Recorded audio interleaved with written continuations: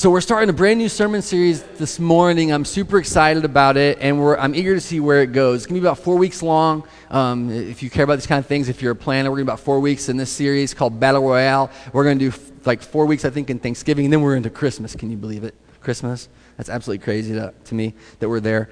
And so that season is coming up as well. So I've been wanting to do this series for a while, and it was kind of like a mishmash of ideas that we're kind of consolidating into a thought together. You know, a few of us have been thinking and talking about it. I guess I wanted to start with a question. I guess I'll say this first, right? It seems to me that there's some kind of like elevated hostility. Like, this is an understatement, you know? I mean, like, I feel like everyone is on the fringe of just crazy arguments and fights and hostility. I even told you, like, I've been kind of into the fight scene lately for some reason, and maybe that's some kind of subconscious aggression. I don't even know. And so you look at what's going on in the world, and you get stressed out, and we all watch the same news cycles, and we all hear the same stories, and everybody's kind of upset or up in arms about things. And I've maybe started thinking about our responsibility in those conversations as believers in Jesus Christ, right? And what that looks like and why that would matter. And I had a question, and this is the question I want to start with today. This is over for the series, by the way, not for this morning's topic. We'll get into that in a minute. But overall, my question is this. What are the choices that we believe we must make that end up keeping us far from Jesus? Like, what are the things that we think we have to make a decision, we have to have a position on that ends up keeping us far from Jesus? Or maybe a more important question is that a necessary choice? Is it a required choice? The series, I want to talk about some overarching threads for it, maybe to get you a feel for the vibe of it, because it's going to be different, I think, than what we've done before. I always say that, but they're always a little different, you know. This isn't a book study, it's a topical study, and it's going to be a little different. But one of the overarching themes I want us to think about, and this is going to be big words, but they won't be big words the whole series, I promise you that, is epistemological humility. One of my mentors taught me the concept of epistemological humility whenever I was going to school to be a pastor. And basically, it's a fancy word, and what it means is having some humility about how you know what you know, right? Just being humble about how you know what you know. I guarantee you, in a room like this, with us gathered here this morning, there are people in this room that know things that I don't know and that you don't know. And there's someone else, as smart as you are, that knows something that you don't know. And a few of you are probably thinking, not likely. But I can tell you there are. But there's a reality of how we come to know things which is unique to each person's journey. So you have exposures and experiences, and you have come to conclusions and beliefs about things because of your life experiences. And I mean very practical, not theological, theoretical even at this point, but like practical things, how to do stuff in your life. But how did you learn that? How did you come to believe that? Why do you believe that to be true? And have you experienced it, practiced it, and therefore have some confidence that it is, in fact, true? And so this concept of epistemological humility means that we just have some humility. By the way, and this will apply to all sides of the conversations that I'm going to have, right? This is the funny thing about it. I'm talking to you because you're a church, and you're in church, and you're Christians. Most of you are Christians, believers in Jesus Christ. And so I'm talking to you about us having epistemological humility, right? But everyone ought to have it. There ought to be an overarching kindness toward each other about how we've come to know what we know. Not an arrogance or a self-deceit about how much we figured out on our own. Here's another overarching concept. All truth is God's truth. Right? That's something else I learned while I was going to school to become a pastor. All truth is God's truth. We ought to affirm truth where it's found in life. And that might sound weird to you, but I've seen so many conversations, public conversations, like very loud conversations, where people won't give an inch because if I give an inch, I'm going to lose. What? I don't know if you know what the concept of battle royale is, right? I know there's a few like cultural things right now, battle royale, but it's this idea that only one survives, you know? Fight to the death. One will stand at the end, you know? And we have that concept that if we were to give an inch to someone, if we were to acknowledge, yes, that's correct, that we would ultimately not win and therefore be the loser. And they would go on to the next round to see if they can defeat everyone else until they were the last one standing. But the truth is that all truth is God's truth, and God is truth, and therefore we can affirm truth where it's found. We can do that. We can acknowledge it and not be ashamed or afraid of that. That's the second. Here's a third overarching concept. I'm going to cover these a few times, right? But I'm going to talk about this. This is a little weird. It's called an improv mentality. These conversations are not going to be so much no, but conversations. Instead, they're going to be yes, and conversations. That's out of epistemological humility. You find something you can agree with, you go, yes, and this other thing is true. Yes, and, right? There's a tendency we have to say no. And the minute you say no, you've ended the conversation. Now, maybe it's for a good purpose. Maybe you need to end that conversation. But if your intention, and my intention is to influence people and to engage people and to have conversations with people, listen, that might actually lead to conversion to the truth, we ought to be concerned about those moments where we're going to sever that relationship and say, no, but this, right? Instead of yes, and. See, there's always some truth to be affirmed. There's always something there that we can hold on to because all truth is God's truth. And we're going to talk about that today. God's divine revelation to the world. Here's the fourth. We ought to be thoughtful and biblically conformed people. Both. Thoughtful people and biblically conformed. Many times others would, those outside of the church or non-believers would chastise us or as unthinking people. And what a shame. No, love the Lord your God with all your heart, with all your soul, with all your strength, and with all your mind. Be thinking people, but biblically conformed.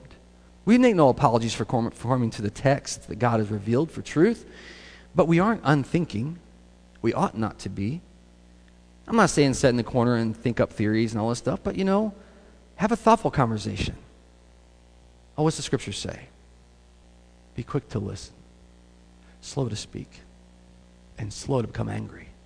That does not sound like our cultural engagement right now. So slow down, thoughtfulness, and biblical conformity.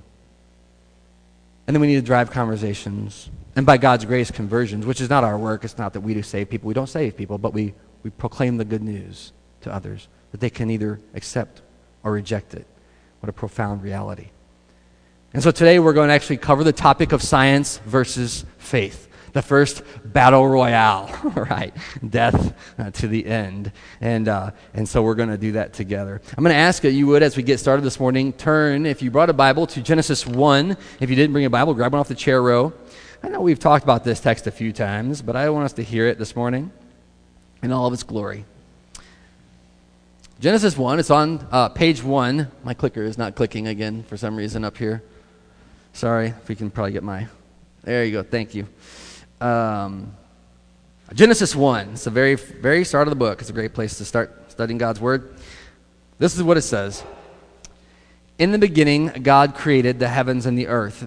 Now the earth was formless and empty, and darkness was over the surface of the deep, and the Spirit of God was hovering over the waters. And God said, let there be light, and there was light. And God saw the light was good, and he separated the light from the darkness. And God called the light day, and the darkness he called night. And there was evening, and there was morning the first day. And God said, let there be an expanse between the waters to separate water from water. And so God made the expanse and separated the water under the expanse from the water above the expanse. And it was so. God called the expanse sky, and there was evening, and there was morning the second day. And God said, let the water under the sky be gathered out to one place, and let dry ground appear, and it was so. God called the dry ground land, and the gathered waters he called seas. And God saw that it was good. Verse 11.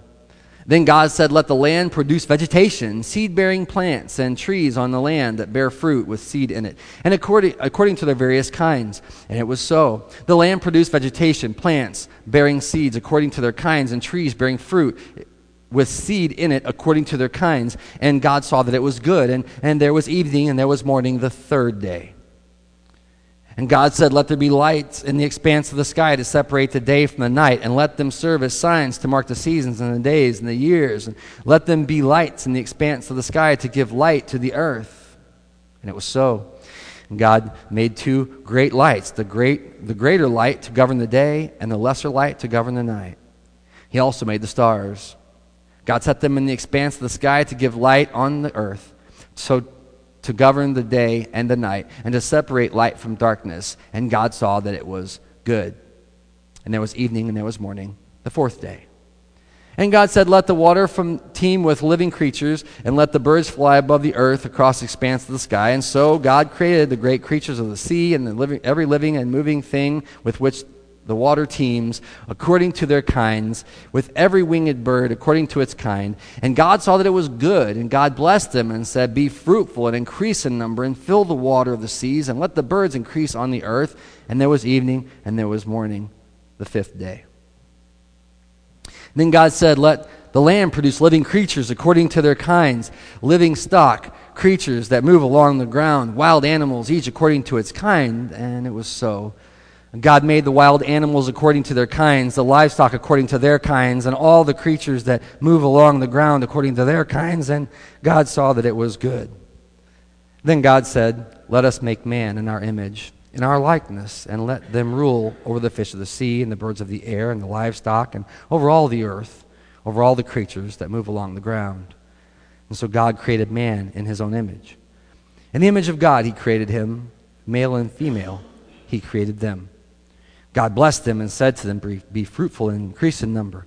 Fill the earth and subdue it. Rule over the fish of the sea and the birds of the air and over every living creature that moves along the ground. And then God said, I give you every seed-bearing plant on the face of the whole earth, and every tree that has fruit with seed in it. They will be yours for food. And to the beasts of the earth and all the birds of the air and all the creatures that move along the ground, everything that had the breath of life in it, I give every green plant for food. And it was so. And God saw all that he had made, and it was very good. And there was evening, and there was morning, the sixth day. Thus the heavens and the earth were completed in all their vast array. I'm going to do what we always do at Family Bible. I want to pray that God would give us revelation from his word and revelation from his world this morning. Pray with me if you would. Father God, we thank you so much for the chance to be together in your name and to celebrate who you are and what you've revealed to us. We pray this morning as we come into your house to worship you, your place of worship, just a condition of our heart and our soul, that we're listening to you as our teacher, that you would indeed teach us in those areas we need to know you, that you would conform us to your will and purposes, that you would reveal truth to us, Father, that we'd be known as people of truth. Father, would you do work this morning through the scriptures that we've read and through the other scriptures we're going to consider today? Would you do your work through the power of the Holy Spirit? We can often be so arrogant and full of ourselves. May it not be so this morning. May we humbly submit to you and learn. We ask this in Jesus' name. Amen. So that's a beautiful, poetic almost, yes, narrative of God's creation. I mean, it's something that's like so non-exotic. It's something that so many of us have heard so many times, right? I mean, even if you've not been in church a lot, you've probably heard the creation narrative in some form or fashion. You've probably heard people argue over that conversation about how everything was created. And then here we have this beautiful poetry about the creation narrative. If you've studied the scriptures at all, you know that there's this, they call it the second creation narrative, that starts almost immediately then in chapter 2 of Genesis, where it tells the story again in a different perspective. And it's like, and again, the creation narrative once more, not with that expanse and universal size perhaps, but still the nitty-gritty of how God made things and what he did. And it's a conviction that we have. So why would we even bring this up? Like, why even cover this as a topic? What does it matter? And by the way, this has been on the radar for years to talk about this. I want to tell you a couple of stories. I don't know if you guys are like me. I hope that you are in this way, that you've probably gone to school in your life. Anyone gone to school? Yes. Yes, you have. But does anyone remember science class? Anyone remember science class? You remember it? Yeah. Anyone remember it fondly? Yeah? All right. A couple. See, those are scientists. No, those are scientists. Anyone remember Bunsen burners? Remember those fondly? That was my favorite thing in science class. I remember that in high school. The fact that there was gas coming out of a pipe in the wall and we could turn it on and light a flame to it with permission of the teacher seemed insane. It seemed insane. And no matter what our experiments were doing, they were always going wrong in some way. The poor frogs that we dissected, or the poor, the things we cooked up in the beakers. I mean, it was just, I can't imagine why that's a good idea to put 30 students in a room with one adult and flames everywhere and boiling water and glass and call it wise learning. Lots of shenanigans in science class. But we all have those common experiences, right? I mean, we've all been taught this methodology. I want you to, first of all, appreciate how unique that is in the history of man, that we were brought together in a way to learn like that. That there were these tools that we were given as very young people, 15, 16, 17. I mean, there's some, we're teaching science, of course, all the way down to like kindergarten. But that's hands-on experimentation, to try things, to test them out, to see how they work, to write notes, to have thoughts, to imagine, to think, or to hope about what could be. It's a unique thing to be exposed to that. We were taught in a system that says that we have the power to understand the world around us, that we can discover things. And it was empowering. It was good, really good. But why preach about it then? So what? We've all the experiences. Science is a thing. It's awesome. We all know how that works. But why talk about it? It's been on my heart for a while because, well, one of the things is when I went to school, we talked about this. It was a big deal, right? I went to school to be a pastor. About one of those objections to Christianity we often hear, right? As if science is against faith, or faith in any faith, let alone or Christianity in particular. The science refutes it in some way. And I've seen the other side of the argument too, where people in the church say, oh, look, science is affirming Christianity, as if that finally validates Christianity as being true and right and holy and good and proper. So why have this conversation at all? Well, this summer I was at camp, and we were doing devotions. I had 8th grade boys. We were on the rock pile. My favorite place to meet, by the way, and we always get kicked off of it because we're boys on the rock pile in the 8th grade, which means we throw rocks into the woods. But what a great place for meditation and thought. Boys need to do that kind of stuff. And so we're all throwing rocks, including me, into the woods. And we're talking about the fruit of the Spirit, and I said to the boys, let me ask you a question. I just want to get it out of the way right away. This is Monday. This has been Sunday afternoon, I think, right? Our first devotion, our very first devotion this year. And we're talking about fruit of the Spirit. And I said, I just have to ask a practical question as we get started here. How many of you are believing in Jesus Christ for salvation? That's exactly what I said to them. Yes, that nerdy and pastory. That's exactly what I said to those boys who were in the 8th grade. Remember the 8th grade, or going into the 8th grade, by the way. They were 7th grade, going to 8th grade. They're just squirrely as all get out. And they all go, whee. And I went, they were like 6. I said, really? All of you are believing in Jesus Christ for salvation? And I didn't mean to be incredulous, but when I was in the 8th grade, I didn't know what was going on. I'm like, this is awesome that these kids have already believed in Jesus for salvation. Now we can get started talking about the fruit of the Spirit. I was stoked. And in the pause of my shock at this, one of the boys said this. Well, yeah, I used to believe in Jesus, but then I believed in science for a while, but now I'm back to believing in Jesus. And I said, what? And they were just throwing rocks. And I said, how many of you believe that you have to choose between science or Jesus? And just like who is saved, every hand went up. We have to decide. I was just stunned by that. And maybe you aren't as stunned as I was that was the thing. But I couldn't believe it. Because I'm sitting there looking at these young men and thinking, if they have to somehow deny all of creation and all of discovery and all of science and all of wonder and all of awesome and everything that we look at, from microscopes to telescopes, they have to deny that to believe Jesus. If that's the conundrum that they're in, we've lied to them. They've been lied to. I mean, the Bible starts with the story of God's creation. You ought to look at the trees and go, wow. You ought to look at the insects and go, wow. And science certainly does that. So how do we get to that place where we can sort that stuff out? And maybe you're like that today, because those are conversations that adults are having. Like, and I get it. Life's complex, but listen, we ought to find a way to thread the needle there and not throw out everything for the sake of some things. And I think it's rooted in epistemological humility, by the way, for everyone involved. So let's do this. Let's talk about science and faith this morning. And let's talk about a few things. We affirm truth where we can find it. So let's find some areas of overlap. Because there are tons of areas of overlap where both science and faith agree. I want to talk through those this morning. I'm going to try to be very fair to the science side because I'm not anti-science, but I'm also not a scientist in that way. Like, I don't get up and do experiments every day.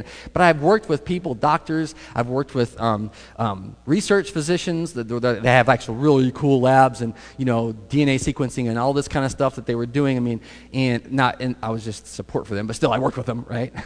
It's like having a smart friend. You know what I mean?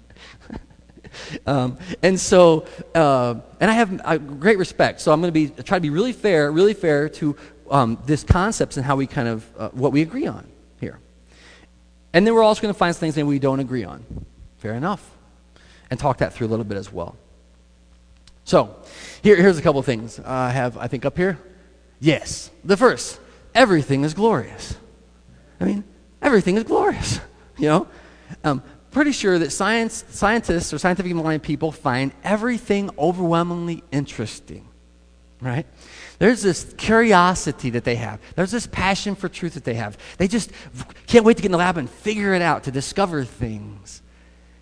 I don't think they would call it glorious. They would call it awesome or beautiful or, what are the words, that they're just in awe of it. They're in awe of the patterns they find. They're in awe of the intimacy of the universe. They're in awe of the expanse of the universe.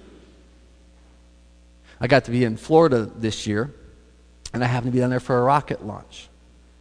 Wow. That's crazy that we're sending things into space. The lights of the sky, as Genesis tells us. We're sending things out there. It's just amazing. The scientific pursuit of how to propel things, of how to build things, the physics of it, the discovery of how, new ways of propulsion and ways we can do things more efficiently, discoveries. It's amazing. It's glorious. I think that it's unfair to them to say that they don't believe that that's true. Now here's a funny thing. I've known people who were scientifically minded who were afraid to admit that. That's awesome. Because they're afraid that you're going to interpret them in a way that they maybe believe that God is in it. We'll talk about that later. But they fundamentally believe that things are awesome, they're glorious, amazing. Well, guess what? Believers in the gospel believe that the magnitude of God's creation is overwhelming. Did you hear the testimony that we find in Genesis? God spoke, right? I mean, He said it, and it was so. These creation things, and there are affirmations we find. It's amazing when we go with openness into exploration, we find things affirmed that the Scripture has said for thousands of years. Like, what is the scientific methods like since maybe mid 1700s? Is that fair? 1600s earliest, right? To think we could discover things in a certain way in the world.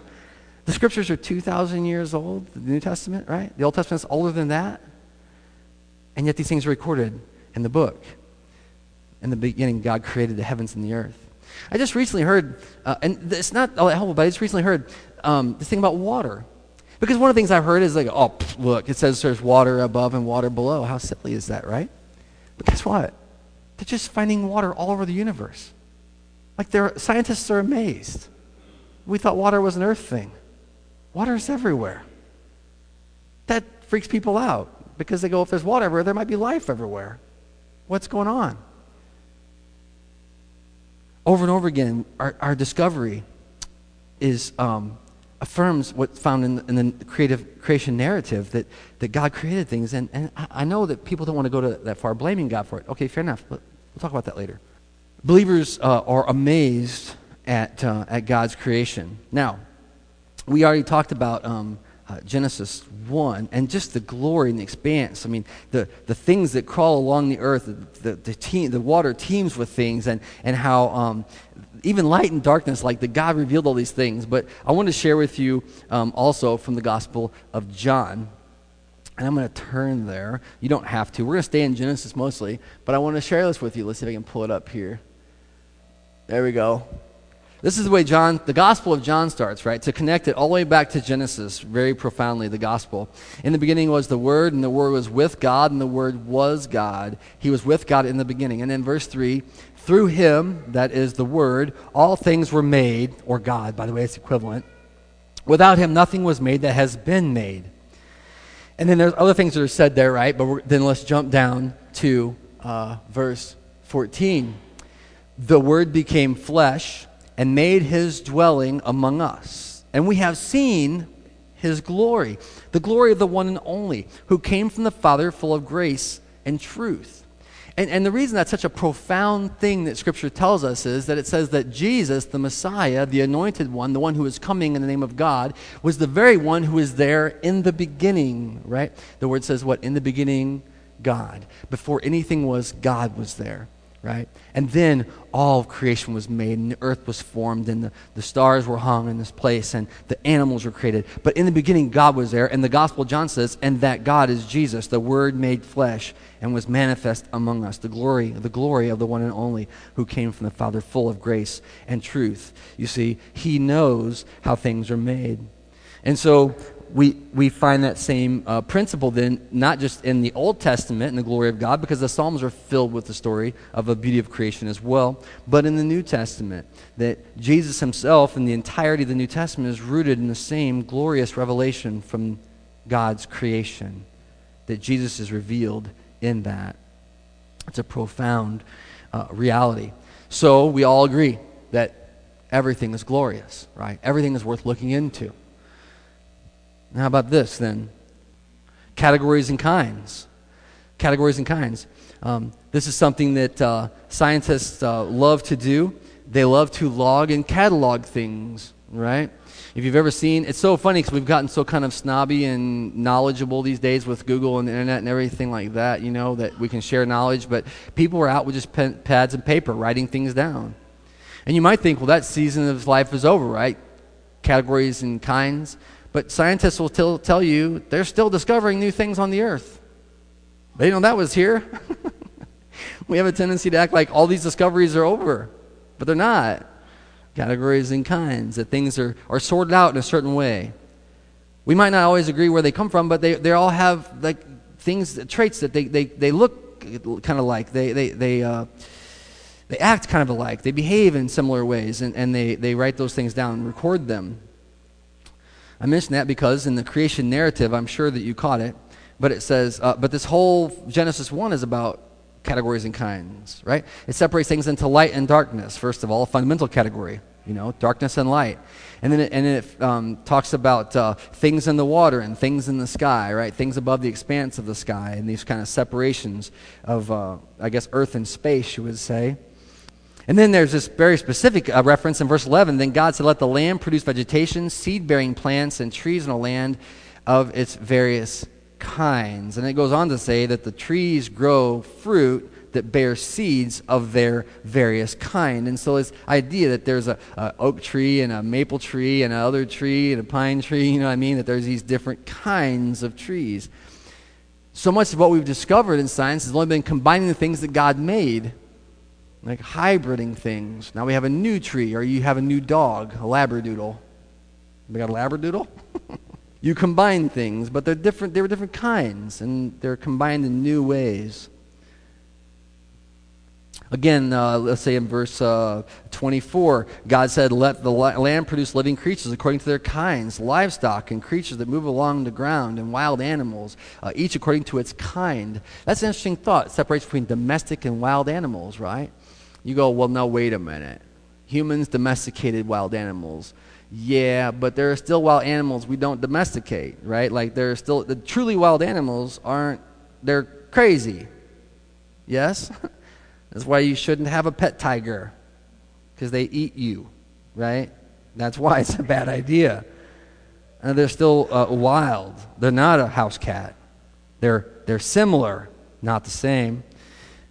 Different animals according to its kind. And God made wild animals, livestock according to their kind, and creatures that move along the ground, and birds in the air. And we have all this kind of separation. The livestock and the fish that teem in the seas, different kind.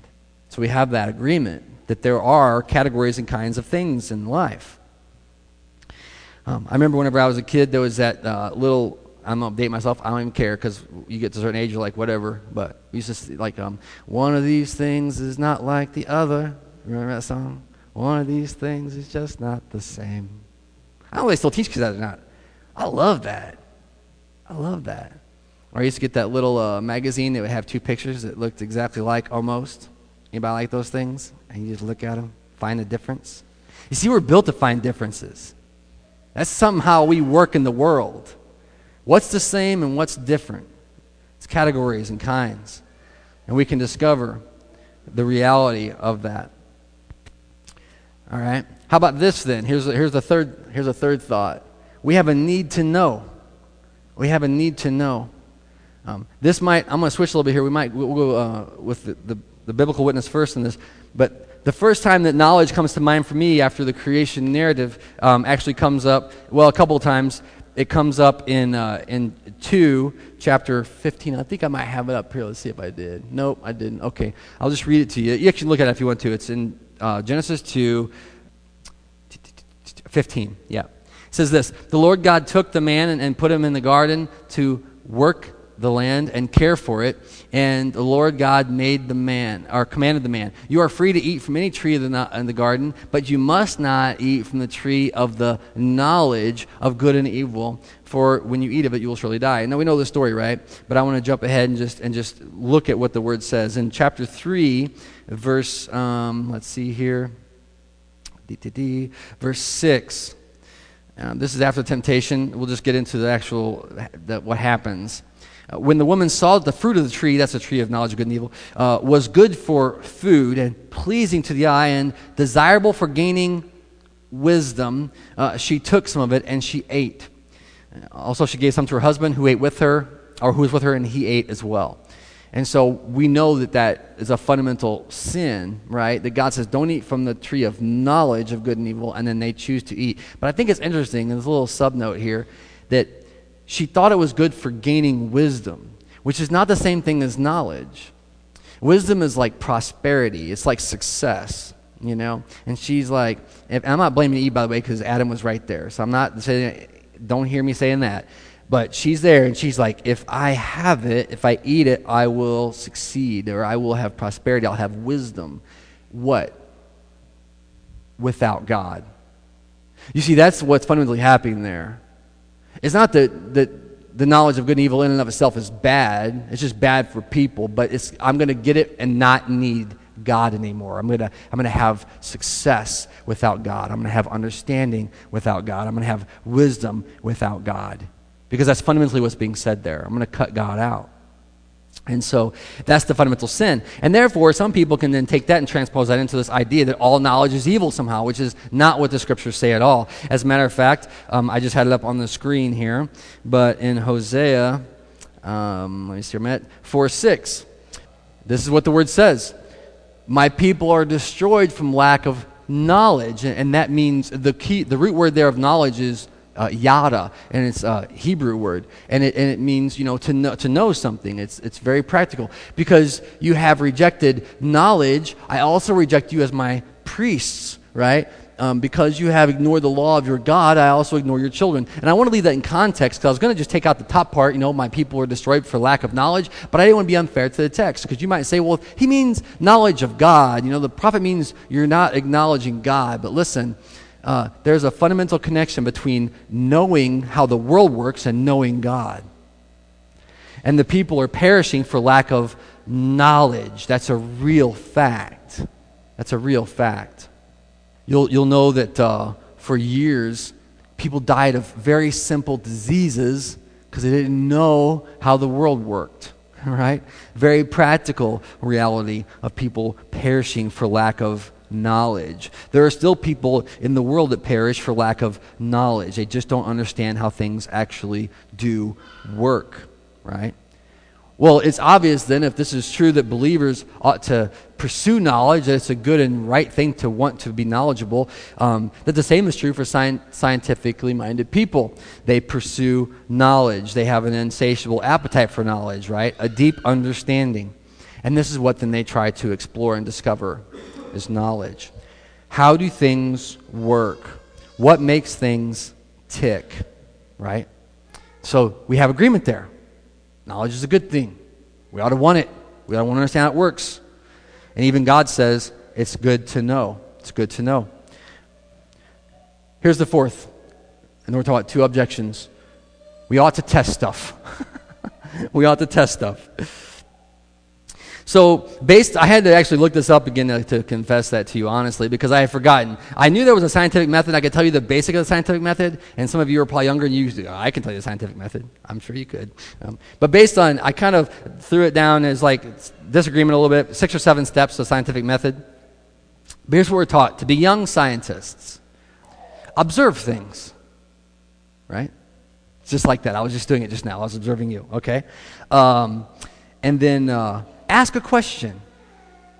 Usually that question is something like, why is it that way? Or, what makes that work? Or, how is this thing happening? Now here's the third step. Make a hypothesis. Or, develop a theory. Or, guess. Right? How does it work? I'm going to guess how it's going to work. Theorize. Then the fourth step, test it. Okay? So I think this is how it works. Do a test and see if that's how it works. The fifth is to analyze your results. Observe what happens in the test.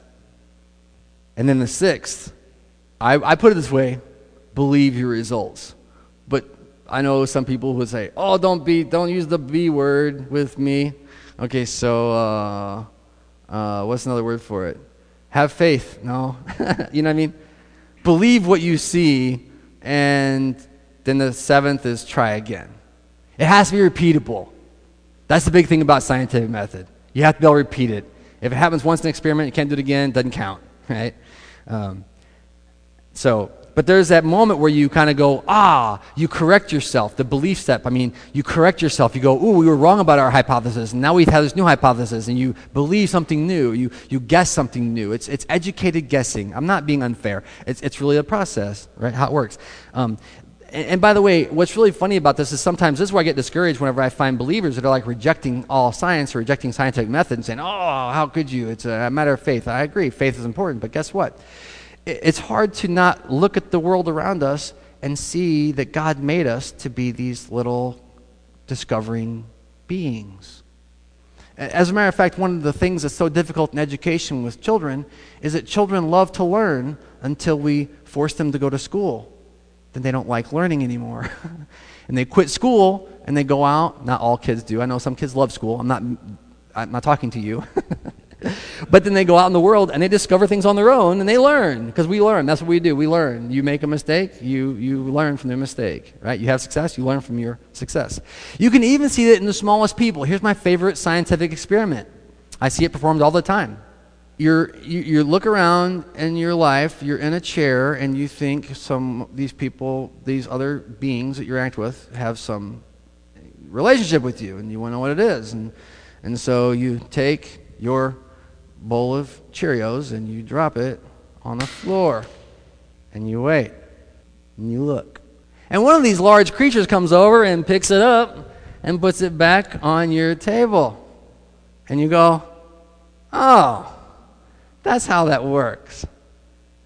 But just to be sure, you take your bowl of cereal and you slowly push it off the table. This is any 2-year-old or 1-year-old in a high chair. What are they doing? How does the world work? And guess what?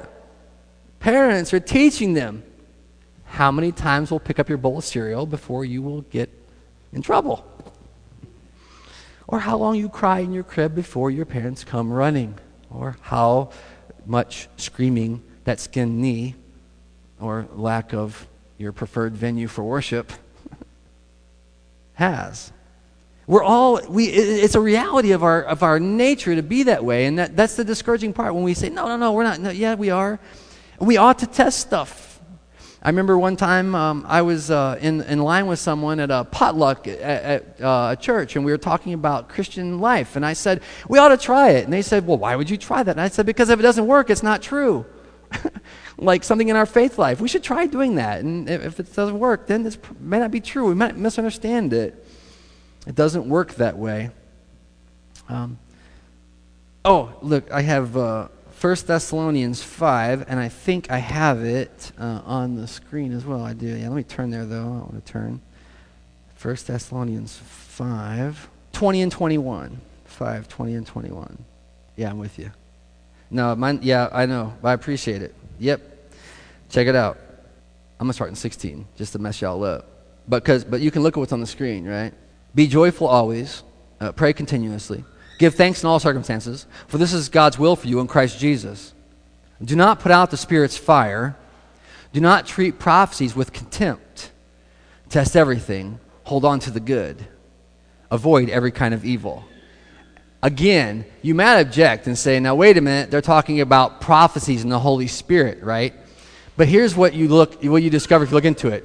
Prophecies is revealed knowledge, right? It's revealed knowledge in a moment about a time or a reality, something that is true, fundamentally true.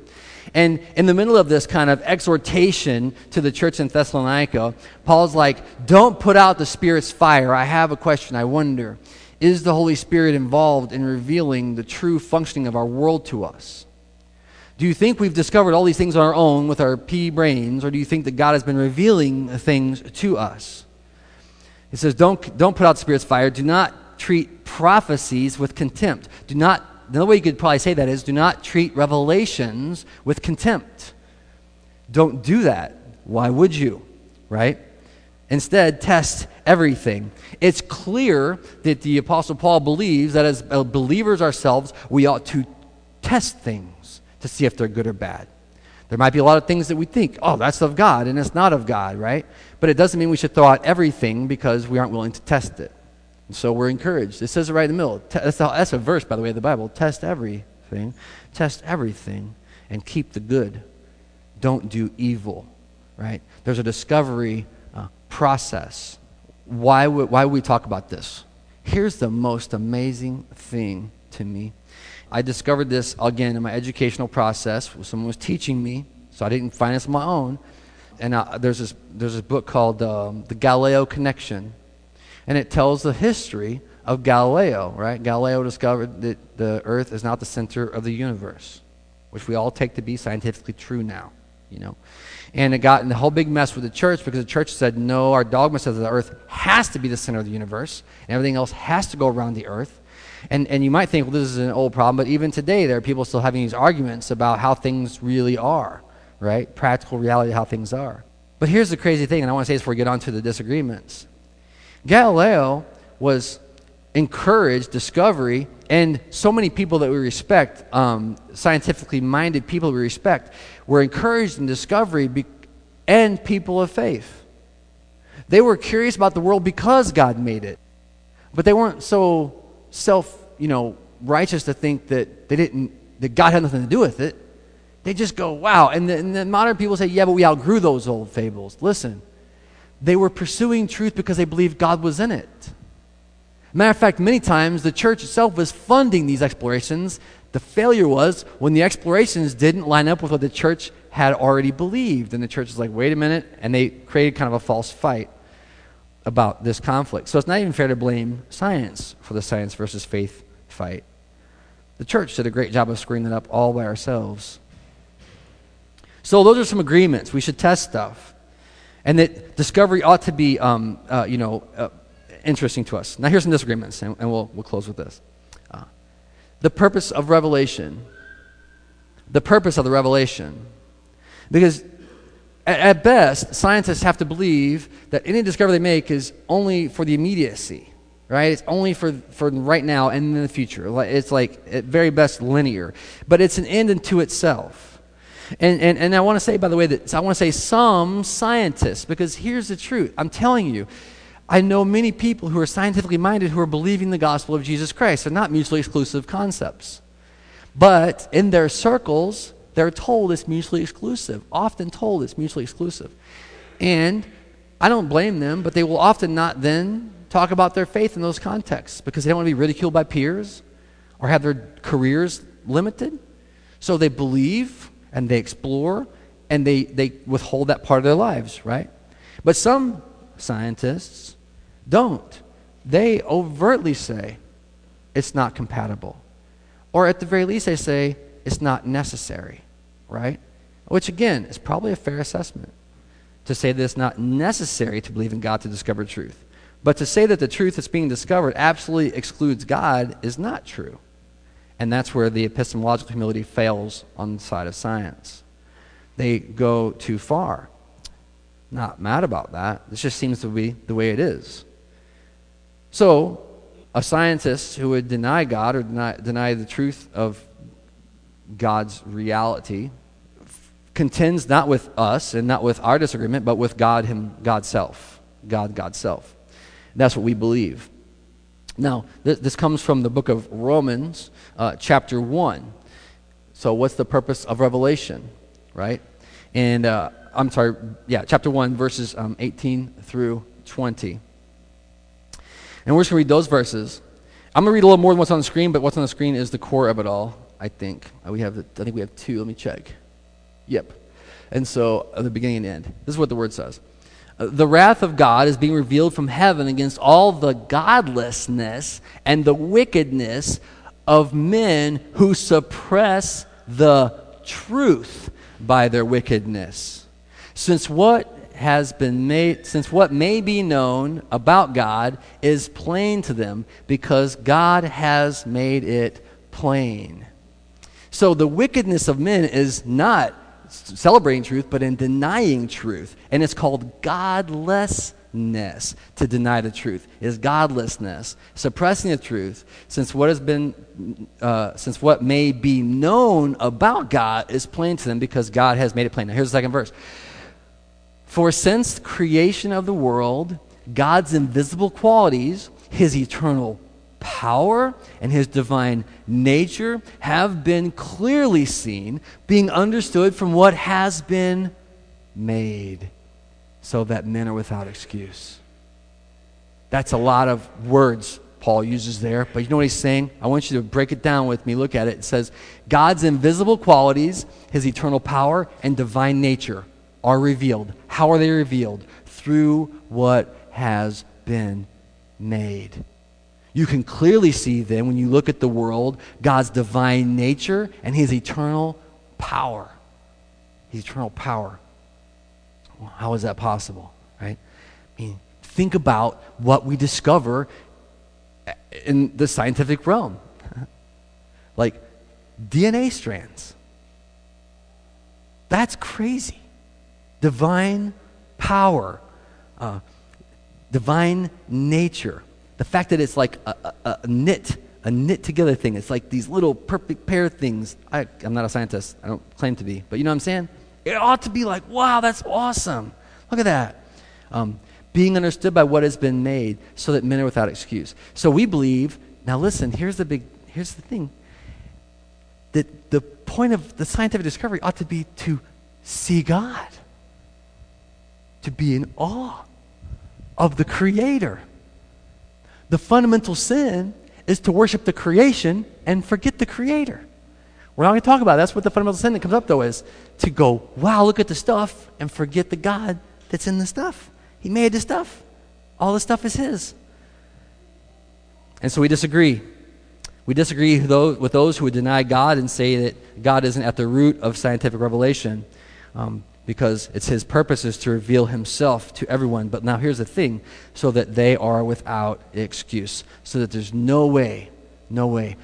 I heard someone last night say it would take more faith to deny a God when you're looking at scientific facts than to affirm him.